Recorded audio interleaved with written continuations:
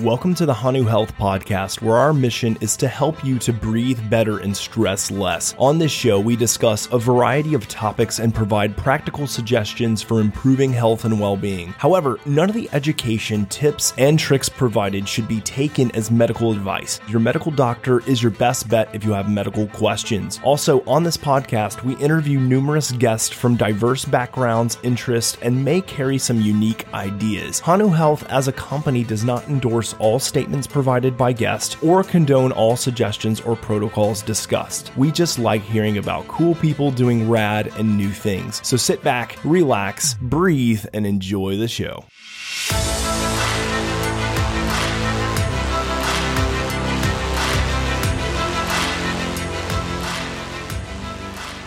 So Patrick, the first thing that I should probably do is clarify that a 70-year-old chain-smoking male has not taken over as the host of this podcast, in case anybody automatically thinks who's this guy talking right now? I was actually gifted this week. I use gifted very loosely with some fun chest and nasal congestion that my kids are notorious for bringing home from schools. I feel like it's just kind of like an incubator for this stuff at school sometimes, but they brought it home. And, I think the most interesting / funny thing is that I found out, and I didn't know if you knew this, Patrick, but there are other viruses and infections going on right now other than the big one. So I was kind of caught off guard, but I was like, listen, the show must go on. We're going to record this podcast. And so here we are, man. Glad to be back, but I'm really curious. Is there anything that you have suggested, either in the past or things that you can think of, especially in terms of breath work, that can help with something like this? Because man, I could use it today. Yeah, the other viruses are just so that we don't rest in our laurels. We might have escaped COVID and we might be towards the end of it, but something else could be out there. So right. In terms of nasal obstruction, it's something that we've always worked with, and this is an area that doesn't get a whole lot of attention, and yet I think the biggest impact it is on sleep. Yeah. If you have a stuffy nose, you're more likely to be mouth breathing, you're breathing faster upper chest, your sleep is disrupted, you're more likely to have insomnia or snoring or obstructive sleep apnea. But there's a breath hold technique that's been around since about 1923, or first reported in 1923, to help open up the nose. And this has been hidden. And I came across breath hold techniques back in 1997 to do the same thing. But I never realized it's almost been around now for 100 years. And yet very few people realize that if their nose is stuffy, you can simply decongest your nose in about 5 minutes. Oh, do tell. It's very simple. Don't do this if you're pregnant. Don't do it if you have serious medical conditions. So hopefully you just get a stuffy nose, and other than that, you're in pretty good health. And to do this exercise, you can take a normal breath in through your nose and out through your nose, and pinch your nose and hold your nose, and just walk around holding your breath until you feel a moderate to strong air hunger, and then let go and breathe in through your nose. Breathe normal for about a minute or so, breathing in and out through your nose, and then do it again. And you can do it different ways. You could breathe in through your nose and out through your nose and pinch your nose and hold your nose. You could jog on the spot and keep jogging on the spot while you're holding your breath until you feel a fairly strong air hunger, and then let go, breathe in through your nose, breathe normal for about a minute or so. And if you do that a few times, your nose will be opened up in 5 minutes.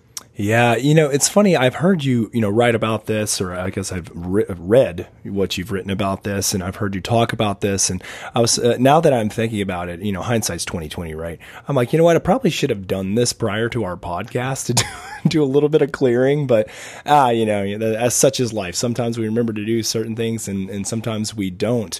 Is this the protocol that you used a lot of times with asthmatics, or this for something different? It's pretty much the same. We used it with children coming in and teenagers with asthma. And then we had another nose and blocking technique that we'd have a person breathe in and out through their nose and pinch their nose, and just gently nod their head up and down holding the breath until they reach a moderate to strong air hunger. But really, it doesn't matter what movement you do. It's simply you have to breathe out first, then hold your breath, and continue holding your breath during physical movement until you have the moderate to strong air hunger. Now, that exercise will decongest your nose, but your nose might get stuffy sometime later. You have to do it again. So you do it a few times throughout the day. But I'll give you an example, Jay. I was working with people primarily with asthma from about 2002 until about 2007 and 8. And we've seen phenomenal results, because when you have somebody with asthma, they don't just have a problem with their lungs, because the human airway, even though if you go to a hospital and if you've got a problem with your nose, you're likely to go to an ear, nose and throat doctor. And if you have a problem with your lungs, you go to a respiratory consultant or a pulmonologist. But there's really no difference, because your nose is linked with your lungs and vice versa.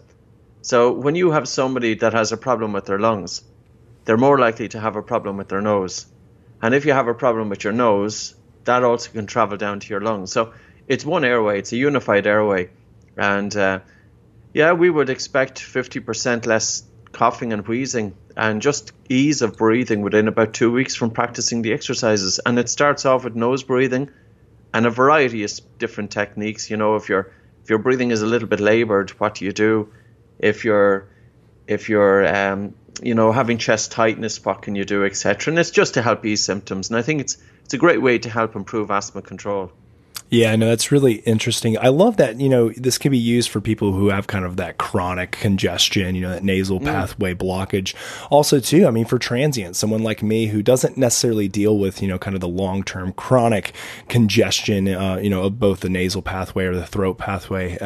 However, I find that to be just an incredibly low-hanging fruit that is so practical and useful for anyone. You mentioned something, Patrick, about kind of the effects that congestion can have on sleep. And that's been a big one for me, because as you know, I'm a huge fan of mouth taping at night. I know you love doing it as well. And so for me, I've always been cautious. And the great thing is that, and this is a shameless plug for Patrick's, to the mouth tape that he created, the MyoTape, is that with the MyoTape, at least it goes around kind of the circumference of the mouth and lips and doesn't bind the lips shut.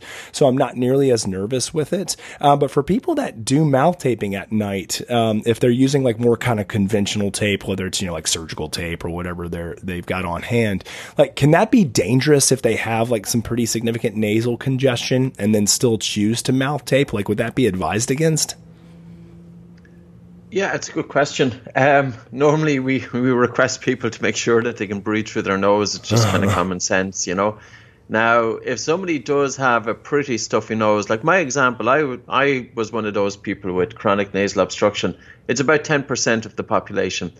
And I use Breathe Right strips. When I started taping my mouth, I was doing the nose and blocking exercises, but I also had to use something else as well just to help open up the nose, and that was Breathe Right strips. And I used Breathe Right strips to open up my nose for a few days with the mouth tape. So at least then I had something, if the nose was getting stuffy. Now, touch wood, 20 years we've been requesting people to tape the mouths. The MyoTape is much safer, of course. There's no risk because you can open your mouth if you need to. But we didn't have any issues, to be honest with you, with the other ones. Certainly with kids, we don't like doing it. Just there's a risk, of course, with children. So we'd never have the kids taping across the lips. But with adults can get a bit apprehensive. And I think it was the one thing I remember in a conference room about 15 years ago, and there were about 10 people inside, and we were all taped up, and I was going through the nose and blocking exercise. So you can imagine 10 people around a boardroom table, and they were all taped up, and they were nodding their head up and down, and somebody got lost inside in the training place and came straight into the room and came across 10 or 15 people, I can't remember how many, all wearing tape across the mouth, not even surrounding the mouth. That's a scene. Well, she turned in, she looked straight in the room, turned around as quick as she came in, and out the door she was gone. And I was only thinking, what on earth did she think we were up to, Right, exactly. I mean, yeah, I'm sure she probably was like, yeah, I'm not being a part of this crazy cult. Like, I'm out of here. Oh, because it's mouth taping has been, it's becoming a lot more kind of commonplace. I think that, we were seen as kind of like the weirdos, doing this practice kind of here, within the last, decade or so. And in the last like 5 years or so, I've really seen it kind of like take a turn, and people are like, oh yeah, you're doing the mouth tape thing. I've heard of that. And, it's work like yours and James Nestor who really kind of brought this kind of practice into the limelight, and people have kind of seen that there's a lot of great research behind this. I mean, physiologically, like, it makes sense. It's just, you got to be smart with it. You got to do it the right way. And again, like, in order to provide another shameless plug, like, when it comes to mouth tape, like, I really like the one that you created, MyoTape, because like, I don't fear like putting it on at night, like, and thinking, oh, if, I end up like for some reason not being able to breathe through my nose, then I'm just gonna like pass out and die, which wouldn't happen anyway. I think we'd wake up before we died. You would, sure, you would. Yeah. But if anything, it just gives peace of mind. So I like that ability. I also like the ability to, especially with kids, with the MyoTape, like, if they like cry for us at night, like, I don't have to waste a piece of tape by taking it off and then going and talking to them. I can just walk into the room and talk to them, or I can talk to my wife next to me if she needs me for something. It's a really great benefit. So if people haven't checked out your MyoTape, then they should, because it's an extremely well made and versatile mouth tape that I use both for sleep, and then also too, I use it a lot for when I'm out training, like even on runs and stuff, because even though it allows me to kind of like breathe in through my mouth, I think just having it on there like automatically like conditions my body to breathe through the nose, because I get that gentle pull of my lips together, and it's just kind of like that reminder of, hey, now time to nasal breathe, which should be a bulk majority of my time too. So it's good stuff. Yeah, no, and I'd say, Jay, just to err on that, anybody waking up with a dry mouth in the morning, just check if your mouth is it moist when you wake up, or is it dry? And if you have a dry mouth waking up, you're not likely to get that deep sleep. So whatever you do, start trying to do your best to get your mouth closed during sleep, and also your tongue resting in the roof of the mouth, and that will help to open up the airway. And with a more open airway, and I'm talking about the space just at the back of the nose, the space at the back of the mouth where it meets the throat, and the throat itself, if you have a more open airway, you're going to be less susceptible to resistance to your breathing during sleep. And basically this would mean that you would have less severity of obstructive sleep apnea. And also mouth snoring stops once you get the mouth closed. Now, you can still snore through your nose, but by improving your breathing patterns, you can reduce nasal snoring. And there is even, I was just looking at a paper today, 2021, and talking about nasal obstruction causing sleep problems. And none of this is new. This has been around for 400 years. And, when you really think about it, Jay, and you were talking about sleep earlier on, is there anything more important as a function to get right in the human body? Yeah, no, it is one of the main pillars of health. Definitely. Yeah, indeed. Well, thanks for that information. It's going to be quite helpful. And again, like, my apologies for you guys having to put up with this raspy smoker's voice. I promise you that it will just be for this episode. Or at least I hope so. Man, if it sticks around that long, then something's going on. But again, welcome back, Hanu Health Podcast. This is the Q&A episode where Patrick McCune and myself, Jay Wiles, answer your questions. We dive into user questions because, I receive emails all the time. I know you do too, Patrick, of people who are just wanting to better their overall health and well-being, improve and optimize their ability for stress resiliency. And so we take people's questions, we answer them, and we do so hopefully in a way that is practical and useful, something that you can take home with you and then, start today. So I want to go ahead and first thank everybody for just kind of the reviews that have been provided, the feedback that's been provided on the first few podcasts that we released. So, it's been about a month now that Patrick and I released the first Q&A episode. And again, kind of the rave reviews that we've gotten have been incredible. So please continue to go on to Apple Podcast, write us these 5-star reviews. This truly helps people to find us. But also too, like, if you're not a part of our wait list, do so, because we sent out, and we're going to send out 10 free gear packs Again, that's 10 free Hanu Health gear packs to those who wrote the first 10 reviews. So we already sent out the email letting people know kind of who won, but we haven't heard back from everybody. So reach out to podcast@hanuhealth.com if you see your review as one of the ones that won, and we'll send you out this amazing gear package. But again, I just want to thank everybody for taking the time to download, subscribe, listen to this podcast, as well as get on the wait list so that you can hear, more information and highlights of this company and what we're building and what we're doing in the space of heart rate variability, breath work, and nervous system resiliency. Again, we can't thank you enough for that. So I want to transition now and talk about something that I get a lot of questions about, but it's not even necessarily within kind of my domain or my lane. I would say it is to one extent, but it's way more in your lane, Patrick, because you're the guy who is the expert on this area. And it's this idea of how long can you hold your breath and CO2 tolerance, and then something called the BOLT score. So a lot of people have heard me talk about the BOLT score. A lot of people have heard you, Patrick, talk about the BOLT score, obviously. So I wanted to just take a few minutes here to kind of unpack, like, what is the BOLT score? We talked about this and highlighted it a little bit on the last Q&A, but I'd love to take more of a deep dive.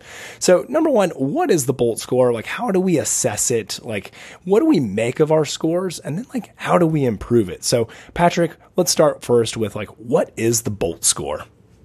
Yeah, I think it's always a good place to start. And BOLT stands for Body Oxygen Level Test. It was just, a name that we put together to kind of get the information across. It's very simply, when you're sitting down for a few minutes and get out a timer, a watch, or your phone, whatever you have, and take a normal breath in through your nose and out through your nose, and pinch your nose and time it in seconds. How long does it take until you feel the first definite desire to breathe, or the first involuntary movement of your breathing muscles? And when you let go, your breathing should be pretty normal. So it's not the maximum length of your breath hold time. Again, it's a comfortable breath hold time taken after an exhalation.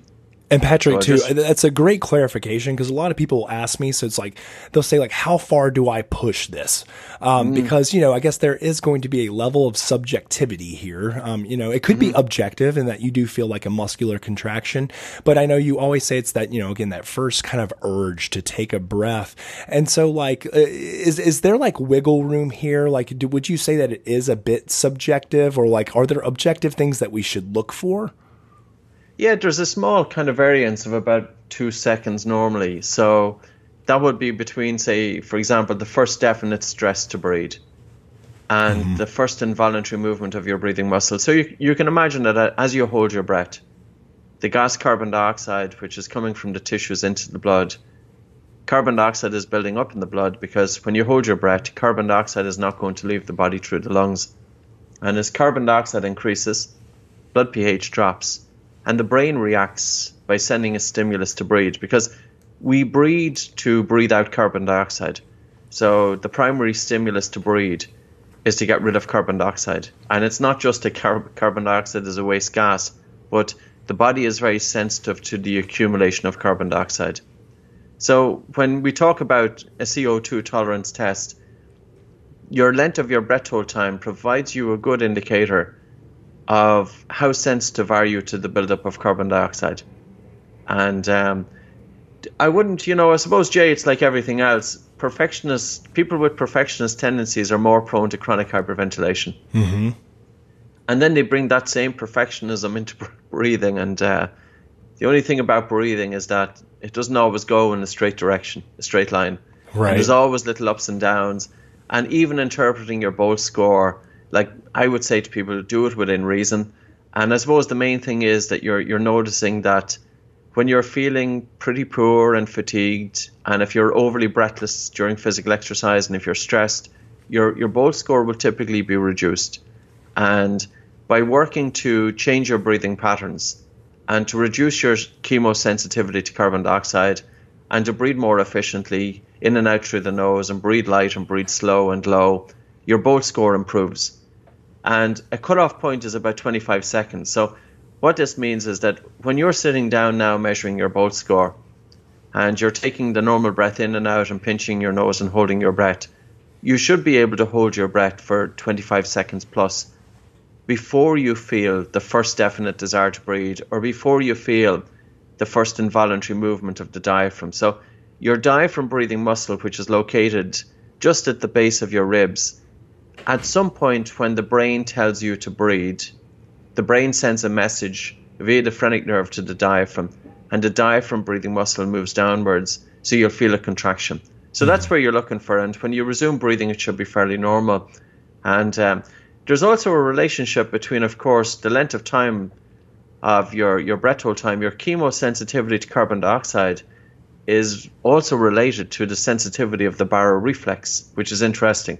Mm-hmm. So when people are talking about, and I don't want to go down because this is going to be your field, that there's a connection there. And I think if we look at people who are overly stressed, their breathing is faster, their breathing is harder, their breathing is upper chest, they may have irregular breathing. These people will have a lower Bolt score. Mm-hmm. So when you have a low Bolt score, it typically tells you that your breathing is not up to par. There's room for improvement. But the one thing about the Bolt score is it kind of tells you where you're at, because I can imagine the number of people, say, going into a yoga studio, and the yoga teacher is bringing them through different breathing exercises. And some people will do the breathing exercises pretty easy, and some people will really be struggling. They're overly breathless. They feel air hunger. And that person may not realize that the reason that they're feeling overly breathless is because their everyday breathing is a little bit under par. And when our everyday breathing is under par, it absolutely is going to affect the mind. It's going to affect our breathing during physical exercise. It's going to affect our sleep.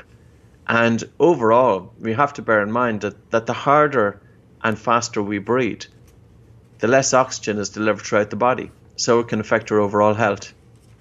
Yeah, indeed. No, that's a great explanation. So one of the things that I wanted to highlight is that you indicated kind of like that 25-second mark is kind of like a really good kind of like basic, identifier indicator. I know that you've written about too kind of like the 30-second mark, and then more especially too kind of like the hallmark or the gold standard being 40 seconds. Is that still kind of where you're at? Is that like the gold standard would be to find a way to get yourself up to a Bolt score of 40, or have you kind of changed your notion on that? No, I haven't changed my notion, but I don't want to scare people off either. Yeah. It's kind of surprising, even working with elite athletes, that we can see low Bolt scores. And Bolt score, even though it's a really important determinant of breathlessness during physical exercise, mm-hmm. An athlete with a low Bolt score is more likely to gas out too soon. They have disproportionate breathlessness. They're wasting too much energy on breathing, because there's an energy cost associated with breathing. So if you have an individual breathing hard and fast and working their breathing muscles excessively, well, that's going to consume oxygen, and this can lead to fatigue. And the respiratory muscles too are prone to fatigue. So really, as human beings, we need to be able to train ourselves to be economical with the breath and to be efficient and to get more out of the breath. So in other words, to do more with less.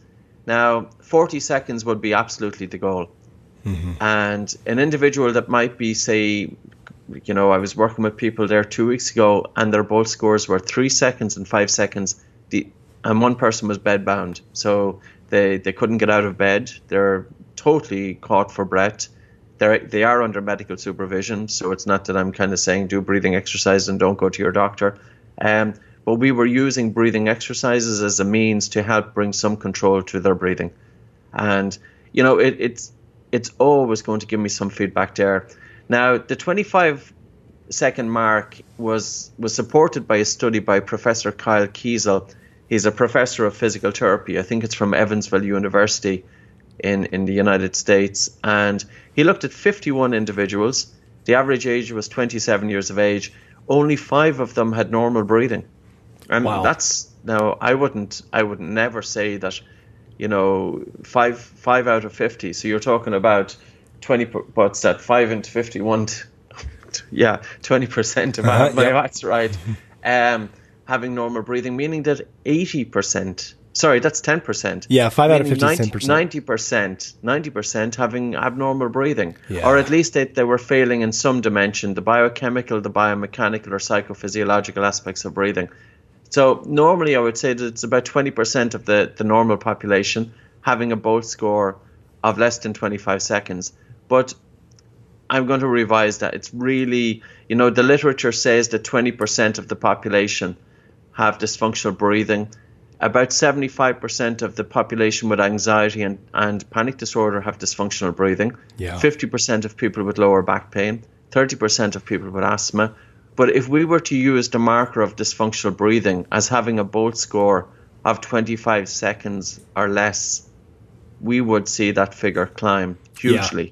That's exactly what I was thinking. I was like, there's no way, especially with all the people that I've seen, which again, I tend to see a little bit more of a clinical population for the most part. But I was like, man, like the 20% number sounds incredibly low for dysfunctional breathing. But yeah, I think that if you use kind of the proxy of the Bolt score, especially that 25-second mark, you're right. I think that number is going to be significantly inflated. Mm-hmm. Yeah, I think so.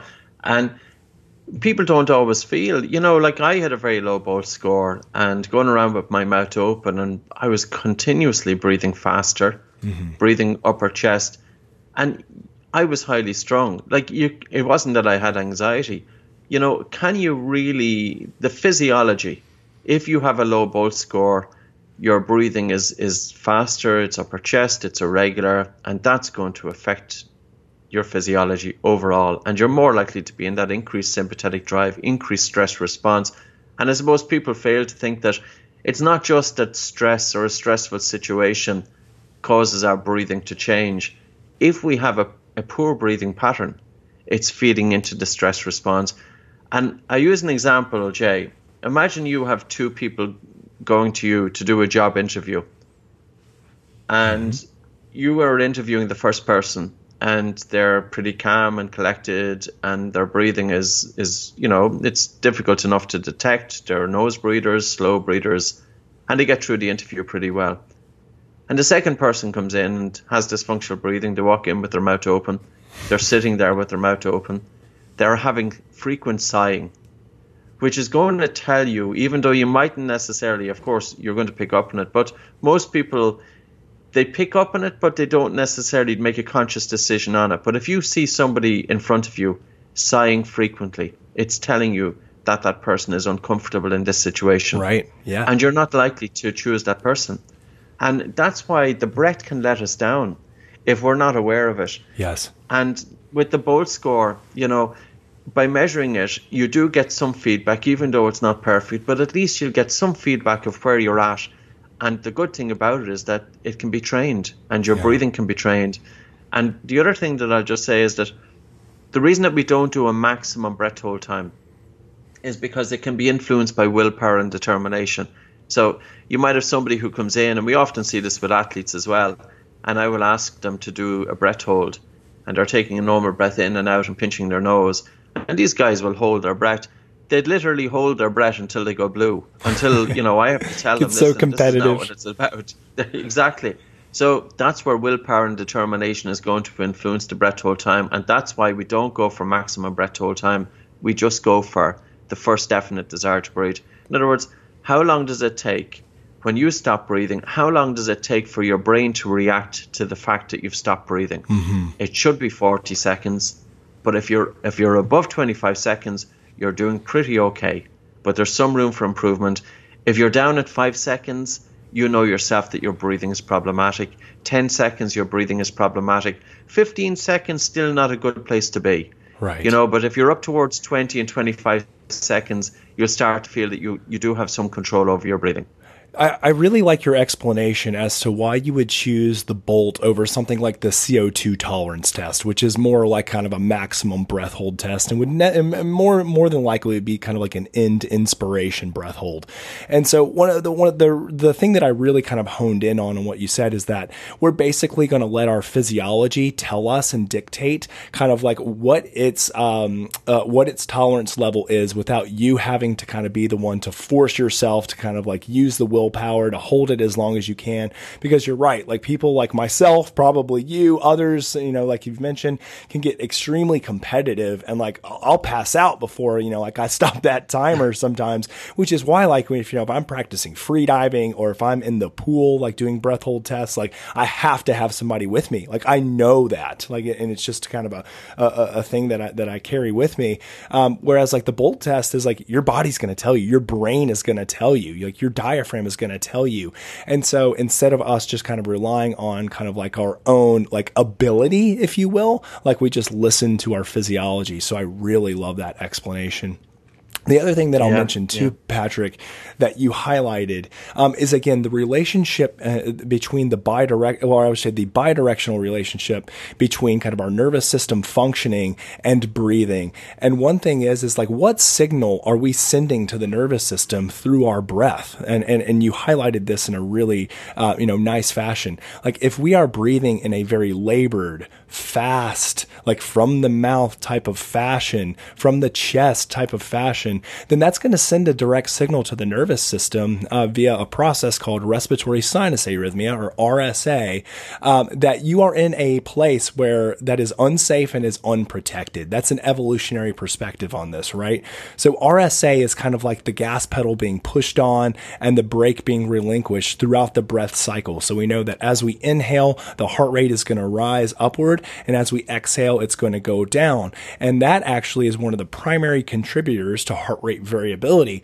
We know that if that hill, that peak in the valley of the heart rate across the respiratory cycle, if it's fast and labored and shallow, then that hill is going to be a lot smaller, which is going to lead to what? Less heart rate variability, which is why we use it as a proxy for nervous system functioning. So you can see how like these short, shallow, labored, thoracic breaths are going to influence significantly the autonomic nervous system response, and it's going to be represented in a lowered HRV. However, we start to shift our breathing to a much deeper, slower nasal breath, and we're going to see that those peaks and valleys of the heart rate across the respiratory cycle significantly increase, and that's where people are going to see a higher heart rate variability. So a lot of people, and that's a very kind of simplistic way of kind of explaining the physiology behind heart rate variability and breath work or breath modulation. However, that's why people, when they engage in this type of breath work, are going to see such significant changes in HRV in such a little time frame. I mean, I think that that's such a valuable thing. Again, it's always accessible to us. Anywhere we are, we can change our breath work, and we don't need, a wearable or some type of biometric to know that this is occurring. This is just natural physiology. So I like that you highlighted that as well. Are there any other low-hanging fruit, Patrick, that you can say, like, these are some other ways that you can help to improve your BOLT score? Yeah, I'd even like to go back, because I think you've raised a really good point there with respiratory sinus arrhythmia. I remember hearing that therapists of old, if they were really tuned in with their patients, what they would do is they would have the patient relax for a few minutes, and everything settles down, and the therapist then would they would take the person's pulse, and while they were taking the person's pulse, they would be observing their breathing. And the therapist would be looking for, of course, that as the person is breathing in, their heart rate is getting a little bit faster, and as they are breathing out, the heart rate is getting a little bit slower. Mm-hmm. So the therapist would use this to gauge whether the person was in a state of balance in the autonomic nervous system or a state of stress. It's a very simple thing, Jay, isn't it? That we can check in ourselves. If we're feeling a bit stressed ourselves, just, I don't know how long do you have to sit down for before your kind of everything settles down to get a true reading, and maybe coffee and everything else can interfere with it. But just even putting your hand, just locating your carotid artery, which you'll find at the angle of the jaw, and you'll find your pulse there. So you're just basically following the speed of your heart rate, and connect that with your breathing. And just check, when you breathe in, what do you notice about your heart rate? Now, this is where breathing comes in, because of course we know that when you gently slow down the exhalation, you can help to optimize or stimulate the vagus nerve, and in the long term help to influence heart rate variability. Mm-hmm. One of the first exercises I started using for myself back in the day, and it was kind of an exercise that flew in the face of everything that I knew about, to the point that it was the complete opposite. I remember going in to do an exam, and I always use this, and I hope I didn't bring this up in the last podcast, but I'm sure I'd repeat it again anyway, as you do. That's okay. Let it fly, man. I was nervous going into the exam, as most kids are, and I took a walk for about 2 to 3 minutes, and I took these full big breaths because that's what I believed at the time to be beneficial. For about 2 to 3 minutes during my walk, I took these full big breaths. I can't remember whether it was nose or mouth or both, likely mouth, but I walked into the exam hall and I was feeling lightheaded. I was spaced out, and I really wasn't in the right frame of mind to do well in that exam. And for me to get any sort of grades, it took so much work. And it wasn't necessarily that I was a stupid kid growing up, but you know what? If our physiology is acting against us, like society is labeling us as being academically intelligent or not based on what we do in the grades, but society is not checking out our physiology. And many of us are genetically predisposed to faster breathing if we have asthma, if we have a tendency towards anxiety or panic disorder, or even if we've been through some trauma, because whether it's a chronic stress or whether it's a major life, event, that can change our breathing patterns. So I sat down and started doing this breathing exercise. It's going back a long time ago. And I was sitting there, my mouth was closed, breathing in and out through my nose. And I started really slowing down the speed of the inhalation, taking a very soft inhalation and a really, really relaxed and slow exhalation. In actual fact, I was breathing less air. So what I was doing was deliberately taking less air into my body to create a feeling of air hunger. And by doing that exercise, when you breathe less air, the gas carbon dioxide accumulates in the blood. And it's the gas carbon dioxide that's the stimulus to breathe. So when you breathe less air, you feel air hunger, and that's due to the increase of carbon dioxide. But the interesting thing with carbon dioxide is that carbon dioxide could be responsible for stimulating the vagus nerve. Mm-hmm. And when you practice that exercise for 3-4 minutes, now if you're prone to panic attacks, go easy, because the feeling of air hunger just might tip you into the fight or flight response. So yes, I suppose maybe start off for about 30 seconds and see how you feel. And if you feel comfortable doing it for 30 seconds, extend it to a minute. And if you feel comfortable doing it for a minute, extend it to a minute and a half or whatever. So you kind of go easy and listen to your body, because your body will tell you. I noticed my hands were getting warmer doing the exercise, and I noticed I'd increased watery saliva in the mouth, and I just could feel a difference in my physiology from doing the very thing that most people tell you not to do. In actual fact, for breathing less air, which Western society is not about breathing less. In actual fact, everything when it comes to Western society is all about more, whether it's breathing and anything else, even though now it's changing. Even coming to our houses. Like now there's a trend that instead of having the big house with 6 bathrooms and 6 bedrooms and whatever, it's about having the smaller, and minimalism is better. And it's the same thing when it comes to the breath. Minimalism is the key. And it's really about slowing down the exhalation especially. So whether you take in typically when we do it, we take in a soft inhalation and we really have a slow and relaxed exhalation. And by doing that, you are increasing carbon dioxide in the blood. You know that you're doing it when you feel air hunger. And as carbon dioxide is increasing in the blood, it helps to stimulate the vagus nerve. Now, the slow exhalation is also likely. So, is it the slow exhalation or the increase in carbon dioxide or both which stimulates the vagus nerve? But you will know that when you do it, if you do it correctly, check the saliva in the mouth, which is always a good feedback, because when the body is rested and ready for the consumption of food, you'll have increased watery saliva in the mouth. And if the body and brain, if the brain feels that the body is under threat, and if the brain wants to get you out of that situation, it's not a time to eat. Your mouth goes dry and you're in that fight or flight response to get out of the situation. So anytime that you can slow down your breathing, you can experience increased watery saliva in the mouth, you know that your body and mind is going into relaxation. It's a good tool to have. And, I think it's a great tool, Jay, to use even at different times throughout the day if we're feeling a little bit stressed. I like that you honed in on this idea of kind of utilizing your biology as a source of feedback as to kind of what your nervous system is representing. Yeah, we can use great technology. Like, obviously, I'm a huge advocate here at Hanu Health. Like, that's what we do, is to utilize health technology. However, like, what we can also do too, if we're not privy to that, or we're not, have accessibility to that, is use things like check in for the amount of, salivation, check in on the carotid artery to kind of pace your breathing and your heart rate that way. I mean, I'll do that all the time. Even with wearables, sometimes I'll just place 2 fingers on the carotid artery. I'll inhale and exhale, and I'm so attuned to my nervous system that I can really kind of predict my heart rate variability and my respiratory sinus arrhythmia just based off feel. And again, that's just because I'm so close to it. I mean, I look at data all the time. I know what my data look like. I know what I feel like subjectively when I experience nervous system change. But these are all things to check in. And the last thing too, like the idea of stimulating the vagus nerve both through breathing and pacing of breathing by extending kind of the breath across the respiratory cycle, or extending that exhalation as well, is really important. But I also too, here in a minute when we get to the questions, we'll talk about kind of the idea of CO2 pooling and what that can actually do for vagal stimulation and how that can be representative in an increased heart rate variability. So Patrick, all great thoughts and ideas. Thank you for, again, explaining the BOLT score, dysfunctional breathing, explaining kind of how we assess it, how we improve it. I hopefully for our listeners, that was some valuable kind of takeaways, something that you can practically do, starting today.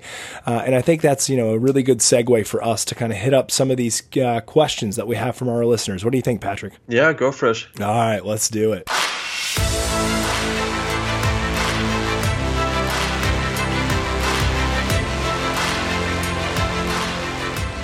All right, so this is the part of the show where we answer questions that come in from you, the listeners. And if you want to feature your question on here so that Patrick and I can answer, all you have to do is send the question over to podcast@hanuhealth.com. That's podcast@hanuhealth.com.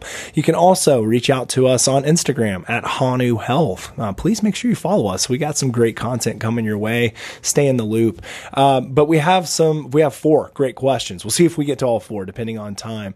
But these questions, again, all have to do with stress resiliency, all have to do with breath work and heart rate variability.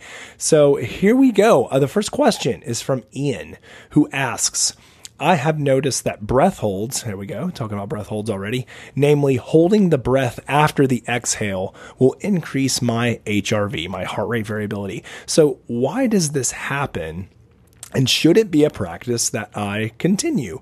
Well, I'm assuming asking about, should you continue breath holds? We've already talked about, the efficacy and what can happen from a physiological, psychological perspective with breath holds.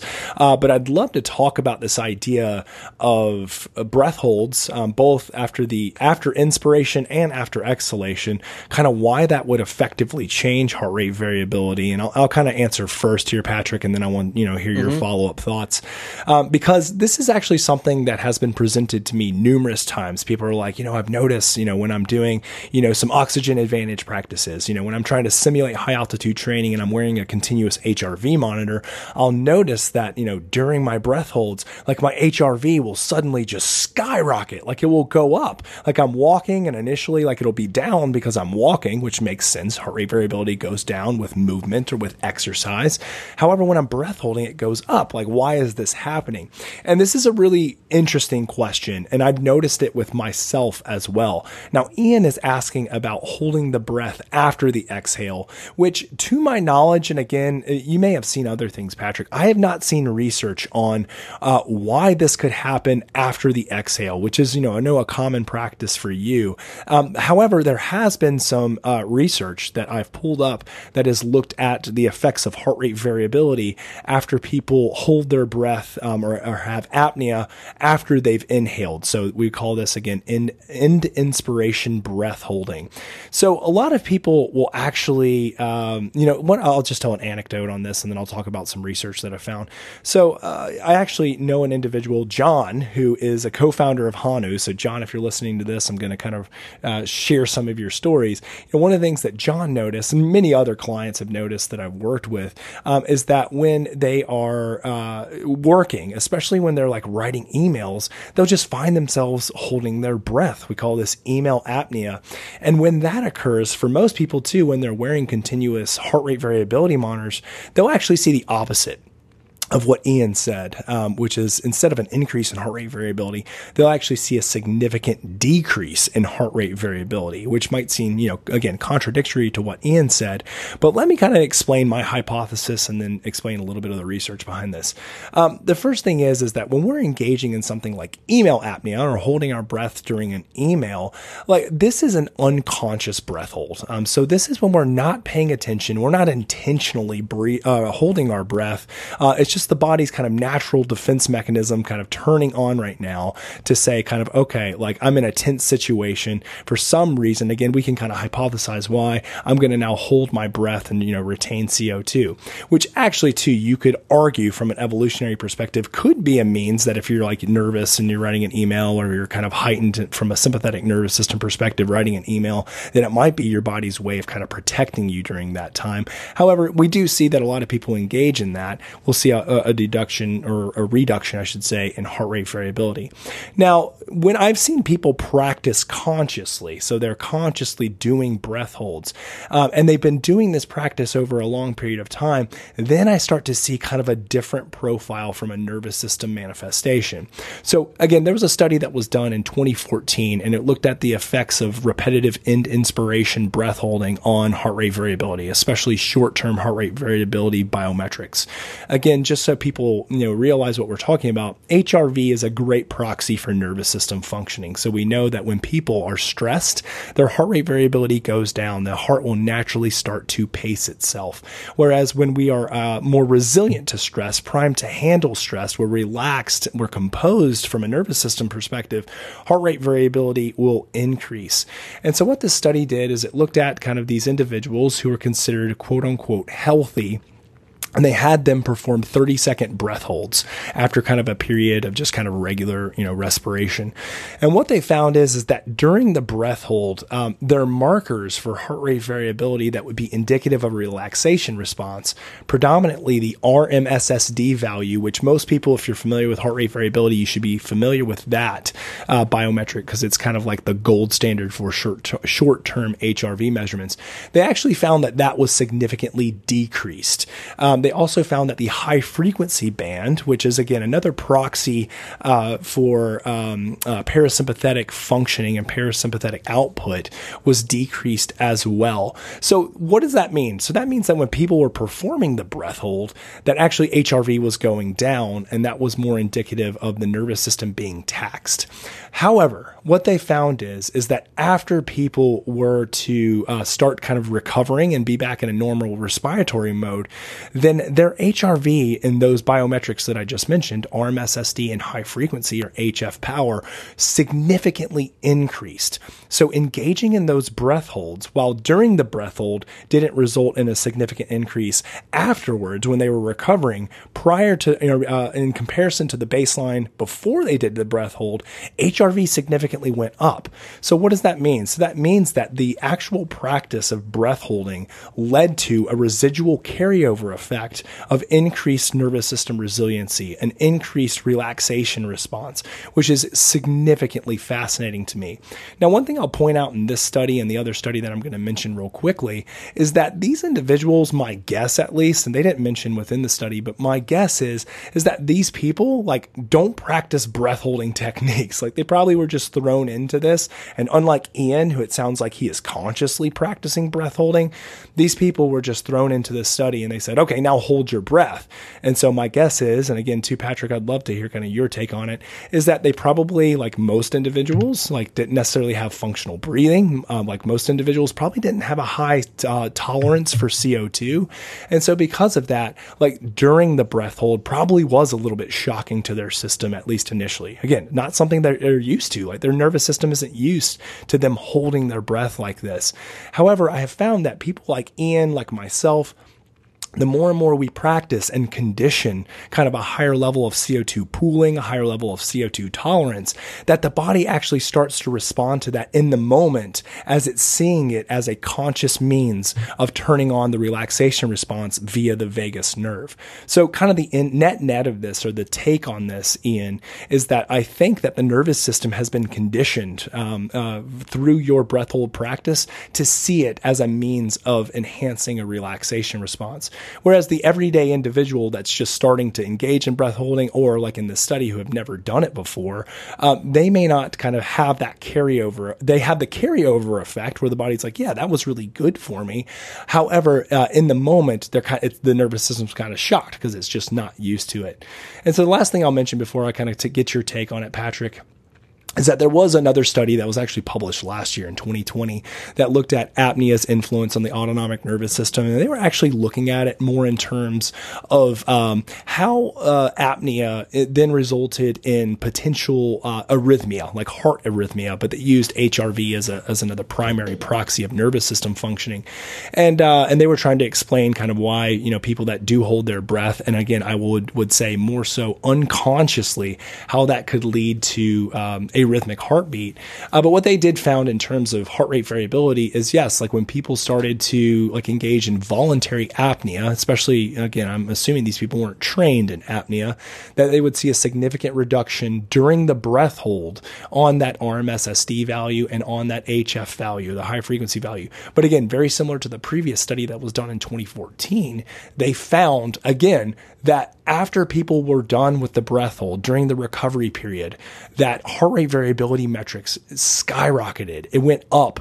That was higher than the previous baseline, which is significantly important to note. So what does that mean? The net of this is that when people engage in apnea type training, when they engage in these breath hold trainings, especially if we'll say if they have never done them before, is that the body will still respond, in a means that is of a higher recovery level.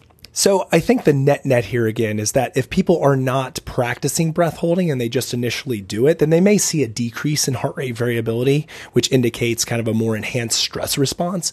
However, they still will see an increase in resiliency of the nervous system after that breath hold period. And then for people who have really been practicing this, have really conditioned the nervous system to respond to breath holds by enhancing vagal functioning due to CO2 pooling, then we'll see kind of like that increase kind of in the moment again. And that's going to be more conditioned the more people have utilized this practice. So I know that was a bit long-winded, but I wanted to open up a couple of those studies, kind of give my take on it from a psychophysiological perspective, from a heart rate variability perspective. But Patrick, what say you on this topic? It's very interesting.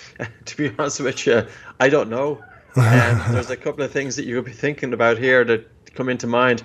Carbon dioxide itself is known as a natural sedative, and the brain, by regulating breathing, regulates its own excitability, and this has been written about since 1924.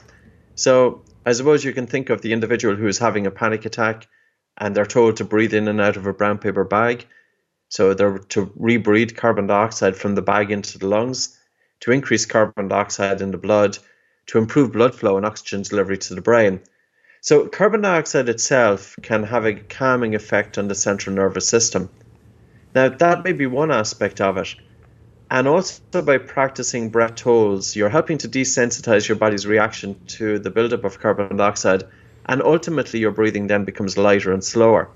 And this will enable you then to have that longer exhalation naturally, and a natural pause following exhalation, which there should be there. And I suppose, Jay, we forgot to mention that when your BOLT score is about 20 seconds, you will have a natural pause after exhalation of between 1 to 2 seconds. Right. And it's often a marker that I look at when I'm working with somebody.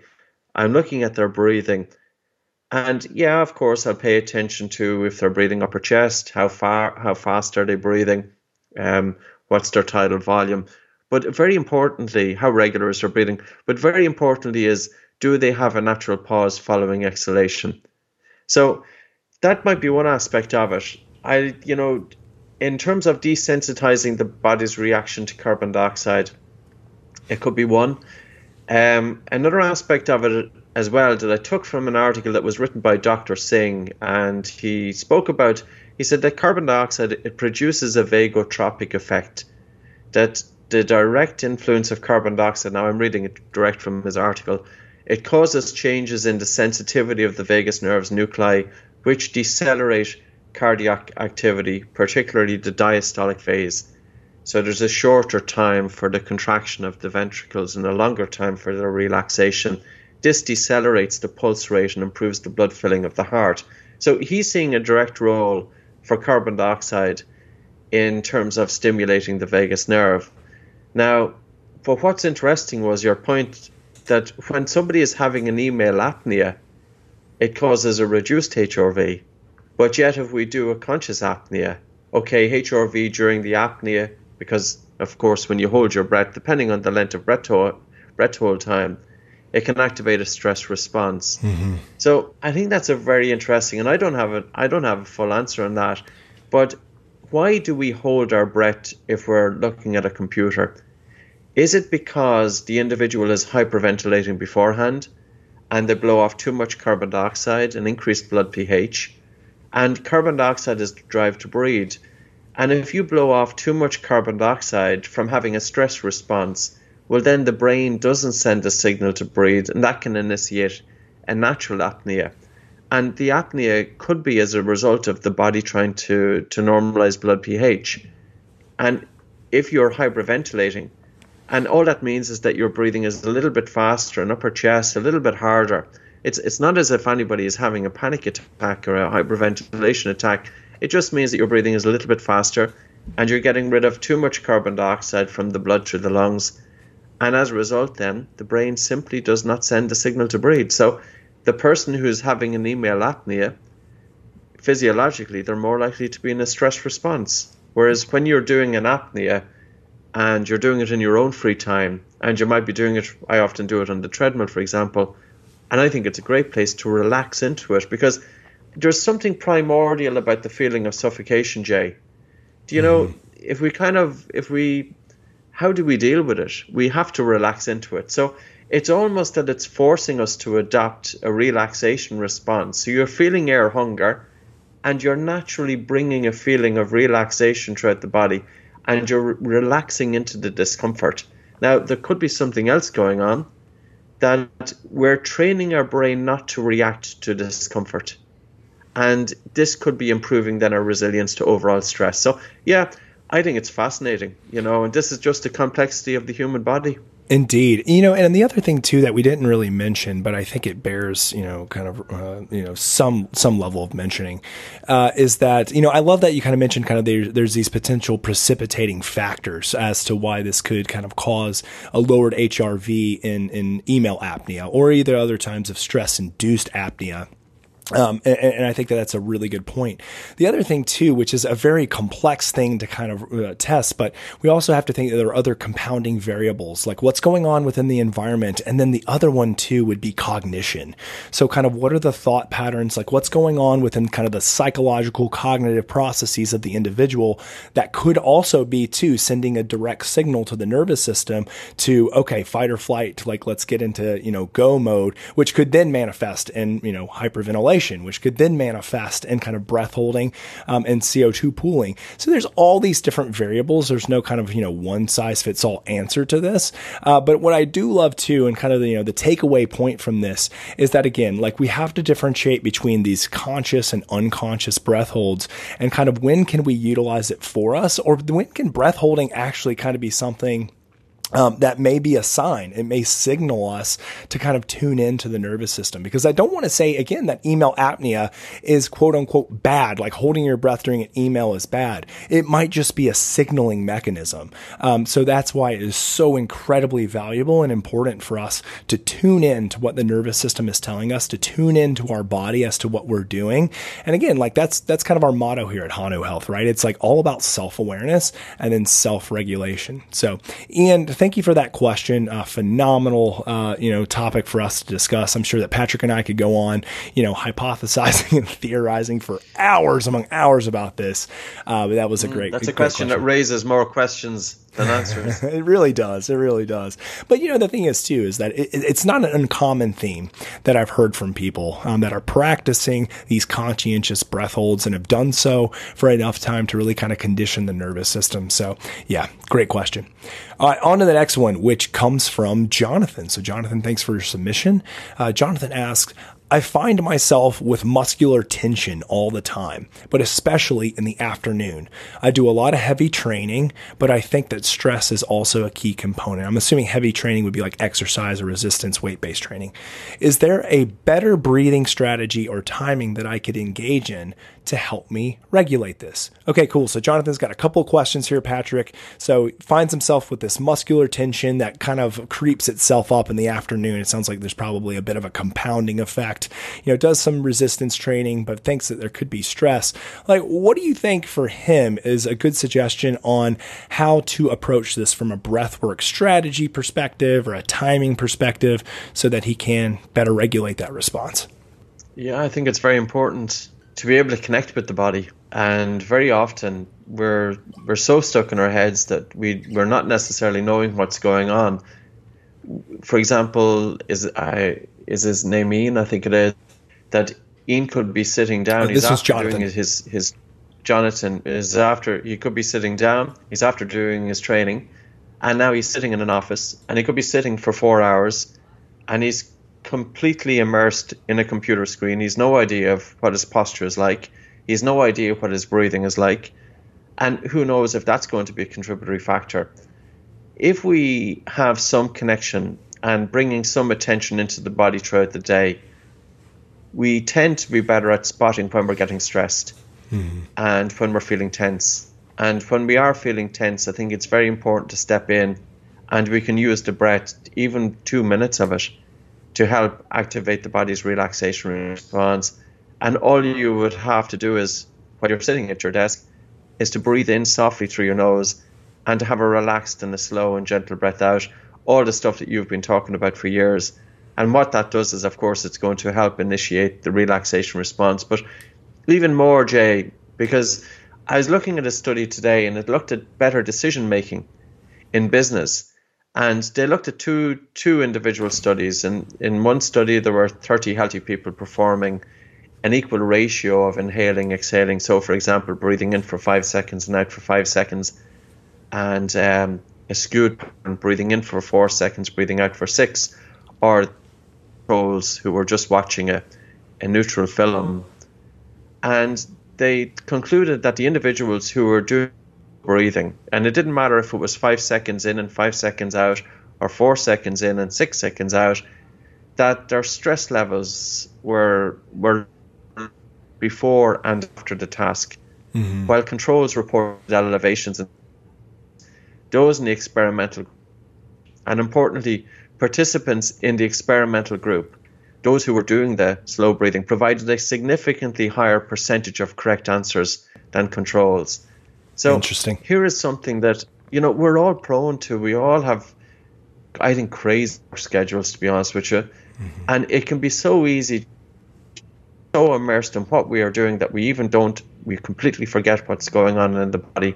But after a while, the body will soon tell us. Now, I've had people who come in and they say, well, how do I relax? I don't know how to relax. I would start off in that instance by having a recording of relaxation. And we use, for example, a combination of guided meditation with relaxation and counting the person down and bringing them into a total state of relaxation to allow everything to relax. If they're feeling tense, I would typically often say, for example, if it's the area around the chest that's tense, we would get them to deliberately tense their chest and to feel the tension and then to bring a feeling of relaxation to it.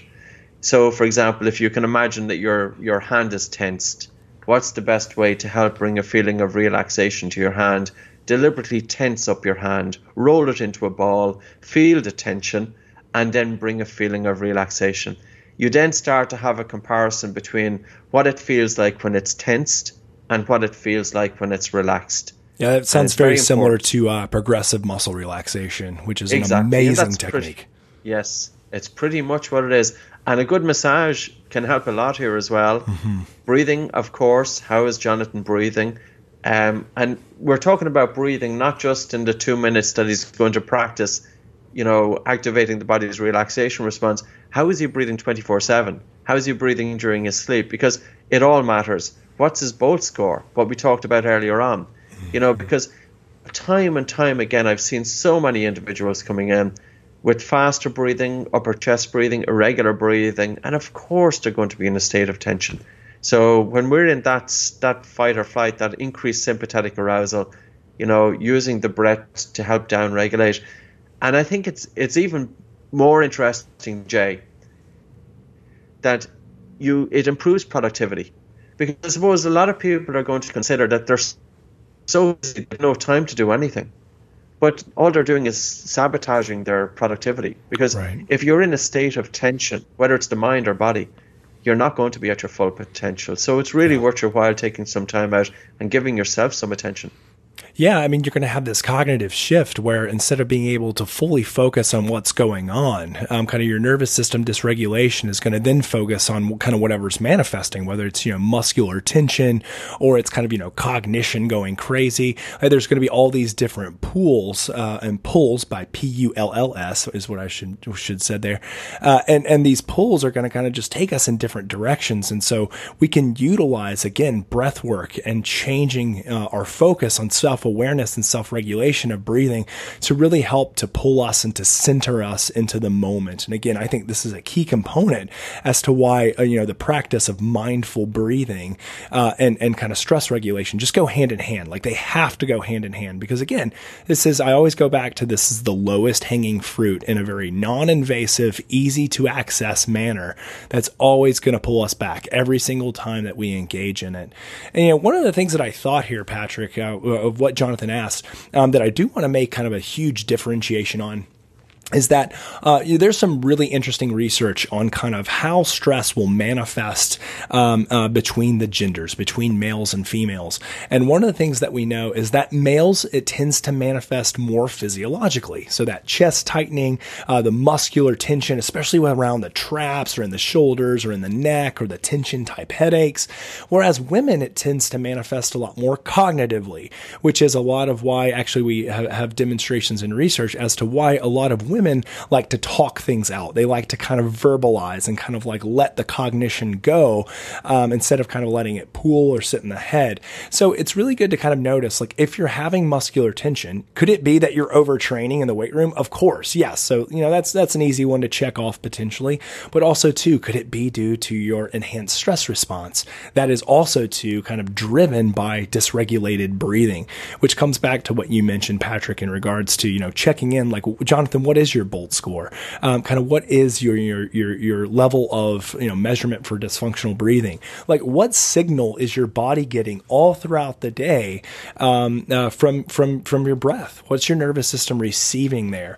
And he says that this happens especially in the afternoon. And my guess is that it's very similar to a lot of people that I've seen and I've coached in the past, that you get this compounding effect, right? So the morning time you're feeling nice and loose, you've gotten some good rest, hopefully you gotten good sleep, and then throughout the day, kind of the stress builds and builds and builds. And if we don't help to regulate that because we're not self-aware of it, then next thing we know in the afternoon, 3 o'clock, 4 o'clock in the afternoon, you've got this pounding tension headache, or you've got like these really rigid shoulders and your traps are all tensed up, and you're kind of noticing it, a little bit later than what you should. It doesn't mean that all is lost and you can't do anything about it, but it means too, if you start to kind of, again, condition a different signaling system through your breath, starting in the very early mornings and then just slowly build it in throughout the day, then again, that is going to help you to be more resilient to the potential stressors in your environment or internally too. I mean, your thoughts can be a stressor internally. Now, it's going to make you more resilient to those things, which can then reduce, hopefully, the effects of stress on things like muscular tension. So, Jonathan, again, it's a great question because so many people, I think a lot of people, if not the majority of people, experience experience kind of this compounding effect of stress kind of throughout the day that results in, a lot of these physiological symptoms. But again, like Patrick and I have mentioned, like there are ways to regulate it. I think a lot of it is just conditioning, kind of a different response to the nervous system from breathing. And you can do this kind of all throughout your day, whether it's, in sessions that you schedule out for yourself, or maybe even more preferably, just noticing too, when things are kind of creeping up, the dial of your nervous system is headed in the upward direction. And then instead of kind of compressing it down to where it's going to then manifest in some of these more physiological symptoms, you take care of it by regulating your breathing in the moment through the strategies that we've mentioned. So, Jonathan, great question there. Anything else to add there, Patrick, or should we move on to the next one? Yeah, I think a walk in the afternoon can be great.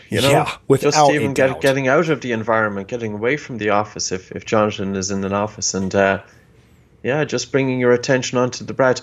And more importantly, of course, breathing in and out through the nose because of the connection between, I suppose, Jay, no science has really investigated the real potential of breathing through the nose and the connection between the nose direct to the brain. There has been studies on attention, on memory, on visuospatial awareness, but even just the terminology sniffing out danger. And if we're breathing through the nose, one paper back in 1996 by Travis and Dullard showed that it can help to activate flow states, so you're in a state of relaxation and alertness. So there is something about just going for a nice, brisk 20-minute walk during your lunch break, and that could be the best thing in the world. You're getting out of your desk, you're getting away from the environment, you're bringing your attention inwards. And what is Jonathan normally doing at his lunch break? Is he looking into a mobile phone? Is he slouched over? Is he doing all the things that people are doing? And, sometimes it's time not to do that. Indeed. Now, everything that we do, both internally and externally, is sending a signal, and we can regulate that signal. That's the greatest thing about this, is that we can regulate that signal. So again, if the signal is you being kind of like, facing your screen, facing social media, like any of those things that might, then kind of exhibit or enhance a stress response, then sometimes it's just removal from that environment. It's getting out, getting a walk, it's moving, it's getting fresh sunlight, fresh air. All these things are so important to help regulate the nervous system, because if day in and day out it just receives this constant message of kind of this bombarding of information, this bombarding of stressors, then what do you think you're going to be? You're going to be a stressed out individual, which, unfortunately, that's just the nature of kind of most people nowadays. And they don't understand the connection between kind of what they're fully immersed in on a day-to-day basis and how that significantly impacts their overall sense of well-being. So again, great thoughts here, Jonathan. Thanks for your question, and hopefully we provided some response and answers that are practical and helpful, not just to you, but to all the other listeners out there.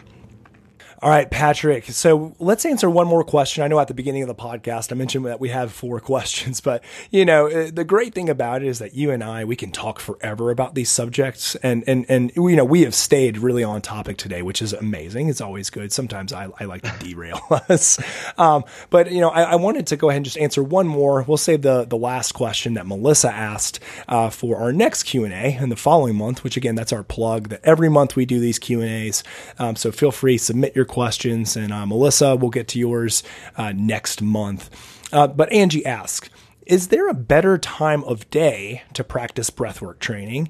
Also, is it best to practice throughout the day in short periods of time, or to do more elongated training? So great question. One of the things that we always mention and we need to talk about is kind of the busy schedules that people have nowadays, whether it's work or it's kids, it's family, it's social life, it's all these different things. Like our day is packed. So a lot of people want to know, like, how do I optimize my time and include breath work as a habit, as something that I do each day? And so Angie again is asking, like, is there a better time of day for me to do this? And then, like, is it more advantageous for me to kind of set aside like elongated periods of time, let's say 30 minutes or so, or should I just do like these, short periods like you and I have talked about today, Patrick, like, 2 to 5 minutes? So, I think that there's going to probably be, different pros and cons to kind of each, time period, or, there's going to be pros and cons, maybe even to the time of day, whether you're doing it to kind of wake up and focus for your day, or you're doing it to kind of help with sleep. But let's tackle this question, Patrick. So what do you think? Let's first start off with, is there a better time of day to practice breathwork training? That's a great question. I think the best practice is the practice that you do, Jay. I'm sure it's so of people true. are going to be listening to this and they're doing absolutely nothing at all. Right. So you've got a great audience, and your audience will be doing it at least 1 hour a day. I'll take that one back. I'll hold them all to it. But I think this is a really, really good question. And I remember 20 years ago, I had no problem asking people to do 1 hour per day, and they would genuinely do it. Do you think I can get people to do 1 hour per day now? It's a totally different situation. Not with Twitter and Instagram. It's because, that's part of it. But, there's so much pressure on people. Get out for 1 hour physical exercise per day. Do your meditation every day. Do your breathing exercises every day. And people don't have time. So exactly. The really best thing is, can you bring this into your way of life? And the one thing about the breath is you don't need any equipment. You just need to be able to take your attention out of the mind and into your breathing. And Angie made a point, should I do it in long periods of time, or should I do it intermittently? In other words, bring my attention to my breathing many times throughout the day. I often feel, there is pros and cons to both. If, for example, you're feeling a little bit tired in the morning and you have 15 minutes to spare, what I would do there is I would sit down and I would close eyes and bring attention inwards and really slow down your breathing to the point of air hunger, and use that as a means of regaining energy. Because even at 15 minutes, like if I'm giving a talk, and, some days it can be a little bit crazy, talking for 6, 7, 8, 9 hours even. Mm-hmm. And, it can bring on its own. I'm an introvert, so when you're talking as well, you're kind of losing energy, and you always want those quiet moments. Even if I do it for 10 minutes and I'm just waiting for the talk to occur, and I'm standing there for 10 minutes early, and I will bring my attention inwards and I will try and recover as much energy as possible. Now, before the talk, I'll do a couple of longer breath holds then. So I don't want to go into a talk, even if it's online. I don't want to be too relaxed, because then, of course, the words aren't going to flow as well as they should do. You want to try and get that happy medium. So I suppose, Jay, it's really about understanding what exercises do you do to down-regulate and to recover energy, and what exercises do you do to upregulate. Yeah. So before sleep, for example, you don't want to be doing long breath holds, because long breath holds that we spoke about earlier on, they're upregulator. They're a stress response. So during the morning and the afternoon, you could go for a walk, and if you're on your treadmill, if you're going to the gym anyway, do all of your physical exercise with the mouth closed and feel the air hunger. And the air hunger, of course, is going to be a little bit stronger with your mouth closed, depending on the intensity of your exercise. Now, the air hunger does diminish over time, but if you do your physical exercise with your mouth closed, you are already bringing good breathing practice in. And during your physical exercise, once you don't have any contraindications, once, for example, if you're not pregnant and, if you do have anxiety or panic disorder, go a little bit easier with breath holds. Bring in a couple of breath holds, maybe 5, into your walk or into your jog. And of course, you're doing those with your eyes open as well. So safety, of course, is always the thing, but do it, like, to give you an example, I went onto the treadmill today. I got 2 blocks of 40 minutes in, and I was walking at a pretty brisk pace and then going into a jog. And when you're nice and warmed up, breathe out through your nose and pinch your nose and hold your nose, or even just hold your breath. And hold your breath for, whatever, it might be 10 paces, it might be 20 paces, it could be 30 paces, until you feel a relatively strong air hunger. Then let go, breathe in through your nose, and continue your physical movement with breathing in and out through the nose. And that's my way of doing it. So I try to, what can I do to bring breathing exercises in, and then to use that as a means of, if I can do them, anybody else can do it. Because I used to do breathing exercises formally, and after a while you just realize that it's difficult to fit everything in, and the best way long term is bring these into your way of life. So if you've got 5 minutes here, 5 minutes there, the best thing that you can do is take your attention out of the mind and onto your breathing. It's such a wonderful thing to do. And your breath is your friend. And I suppose, Jay, the other thing is, maybe if people spent that hour that they normally spend on their mobile phone, and instead of looking into the screen and scrolling through useless information, which, except, of course, your channels and my channels. A nice plug there. The rest of it. I love it. But instead of that, just giving ourselves some attention. I think we really need to be giving ourselves some attention. Yep. Yeah.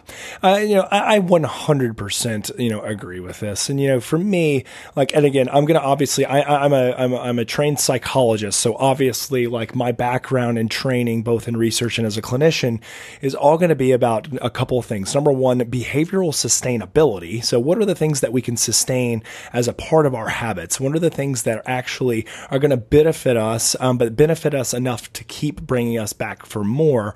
And then the other thing too is like, how can we condition responses? So again, that's a very psychological term to talk about behavioral conditioning, but we know that this is true. We know that the more and more that we engage in a behavior, the more and more that we're going to condition that response to occur more frequently and maybe even more significantly in the future. So like when Angie asks kind of like, should you practice throughout the day in short periods?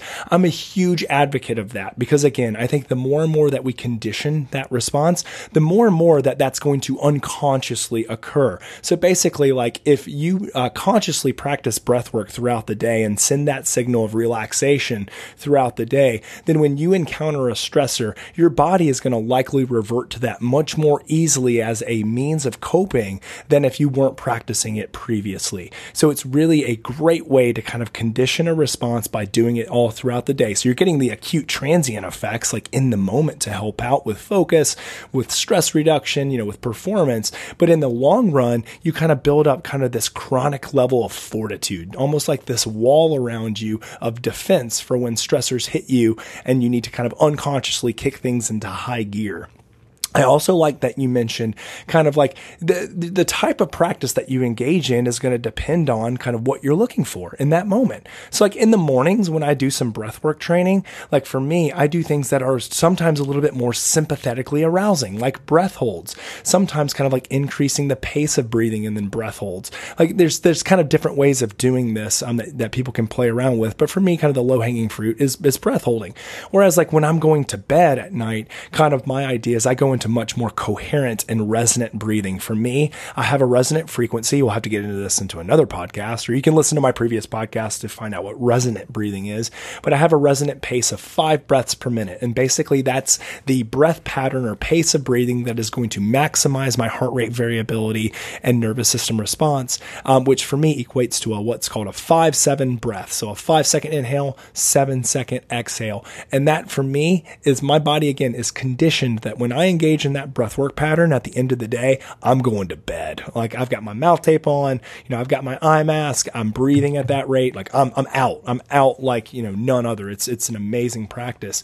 So again, like the best time of day for you to practice, is anytime you can, because again, we all live crazy schedules, but also too, like there are advantages to practicing throughout the day in short periods. There's advantages to kind of like strategically strategizing around kind of when you breathe and why you breathe. Like anytime you do it is again another opportunity for you to condition a response, which I will hone in over and over and over again.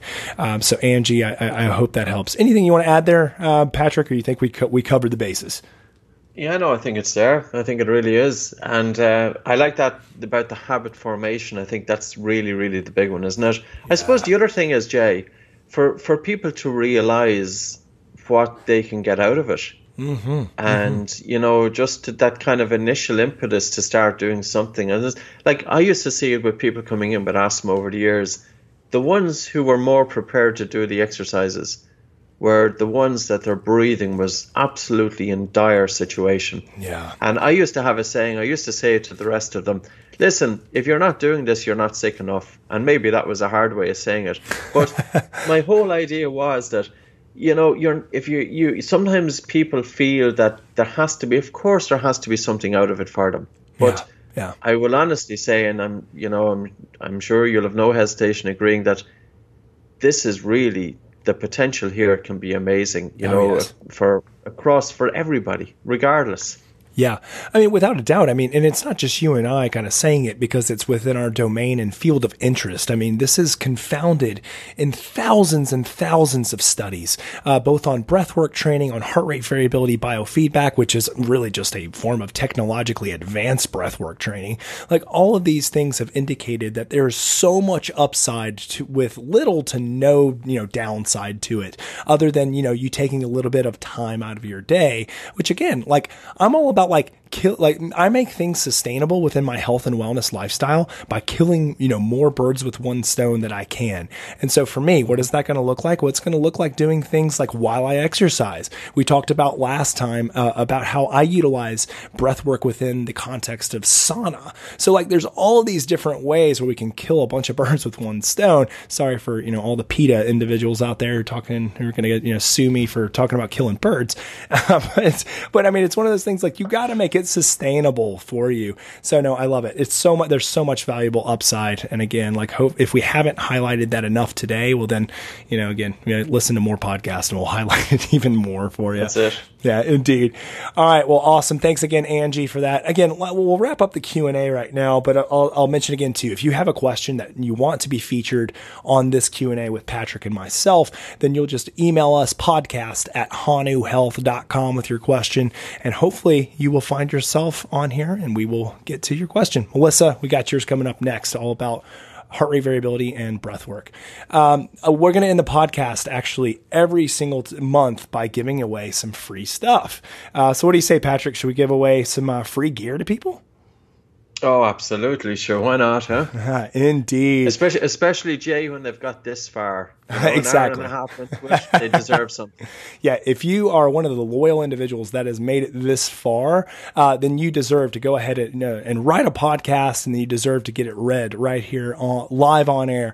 So that's what you'll do. Like, if you want your podcast review to be read, all you do is go on to Apple Podcasts, write us a review. And if we read your review live on air, then you'll just email podcast@hanuhealth.com with your username, your actual name, your real name, and then your address. And we'll send you over an amazing free Hanu Health gear pack, which has some Hanu Health stress balls, an aluminum BPA free bottle with our logo on it. We've got some die cut stickers. And then also too, we're going to throw in a pack of myotape, which we mentioned, again, sleep tape that Patrick invented. And also too, you're going to get a signed copy of Patrick's book, Atomic Focus, which is a phenomenal representation of how to use breathwork training and breath modulation for focus enhancement, like reducing kind of distractibility, enhancing overall cognitive performance. I mean, it's a phenomenal book. So, I mean, you're going to get some amazing goodie packages if you write us a 5-star review on Apple Podcasts. So here we go. Today's is by Watchdog81. So Watchdog81, if you hear this, email us. You're going to get some cool stuff. They titled the review Incredible. And they said, when the master of breathing meets the master of HRV, something special happens. A must listen for anyone looking to increase health and wellness. Well done, guys. Oh man, that's a really good review. Patrick, you are the master of breathing, and I guess that makes me the master of HRV. I feel like we need lightsabers or something. Oh, that's pretty cool, Jay. That's definitely made my day, so it has. Indeed. Me too. Don't drive our egos up too much with these reviews. Actually, no, do it. We love it. So, no, but really, these reviews truly do help us to build the show and to have a lot more people kind of engage and listen to us. So, Watchdog81, I believe. Oh, yeah, Watchdog81. Yeah. Please feel free, email us, and you'll get this free gear package sent your way. Last thing I'll say too, before we close it up and wrap it up, if you have not joined our wait list, like, that is where you're going to receive such an awesome, inclusive, and exclusive, kind of both of them, information and newsletter on what we're building here at Hanu Health. You'll get kind of all alerts to any podcasts that are released, and then all just kind of the inner workings of what we're doing at Hanu Health. So go to hanuhealth.com/waitlist, join. We're actually also too, I've gotten a lot of questions about the website where that link is working, hanuhealth.com/waitlist. We also have hanuhealth.com/podcast, which is going to have all of the show notes for every episode. That that is coming soon, as well as our regular website. We're working to get that launched, making sure we're doing it right. So just bear with us, but the waitlist hyperlink is ready to go. Also, make sure that you follow us over at Hanu Health on Instagram, at Oxygen Advantage for Patrick's crew and company, and then at Buteco Clinic for Patrick's personal Instagram. Mine is at Dr. J. Wiles. Patrick, man, it has been so much fun answering questions and talking with you today. Man, thanks for coming on. Look forward to our next time, man. Absolutely, Jay. It's been a ball. It's been great. Indeed it has. All right, everybody, take care. We'll see you next Friday for an all-new Hanu Health podcast. We'll see you next month for another Q&A. Looking forward to it. You guys all take care. Have a great day. Make sure that you are paying attention to your breathing. And as always, stressing less. Take care. Thanks for listening to the Hanu Health Podcast. We hope you enjoyed the show. This podcast would not happen without listeners and supporters like you, and the best way to support us and the show is to head on over to iTunes and provide us with a 5-star review. This helps us reach others and spread the good word of breathing and stress resiliency. If we read your 5-star review on air, please reach out to podcast@hanuhealth.com with your name and mailing address, and we will send you some sweet Hanu gear. Until next time, breathe better and stress less.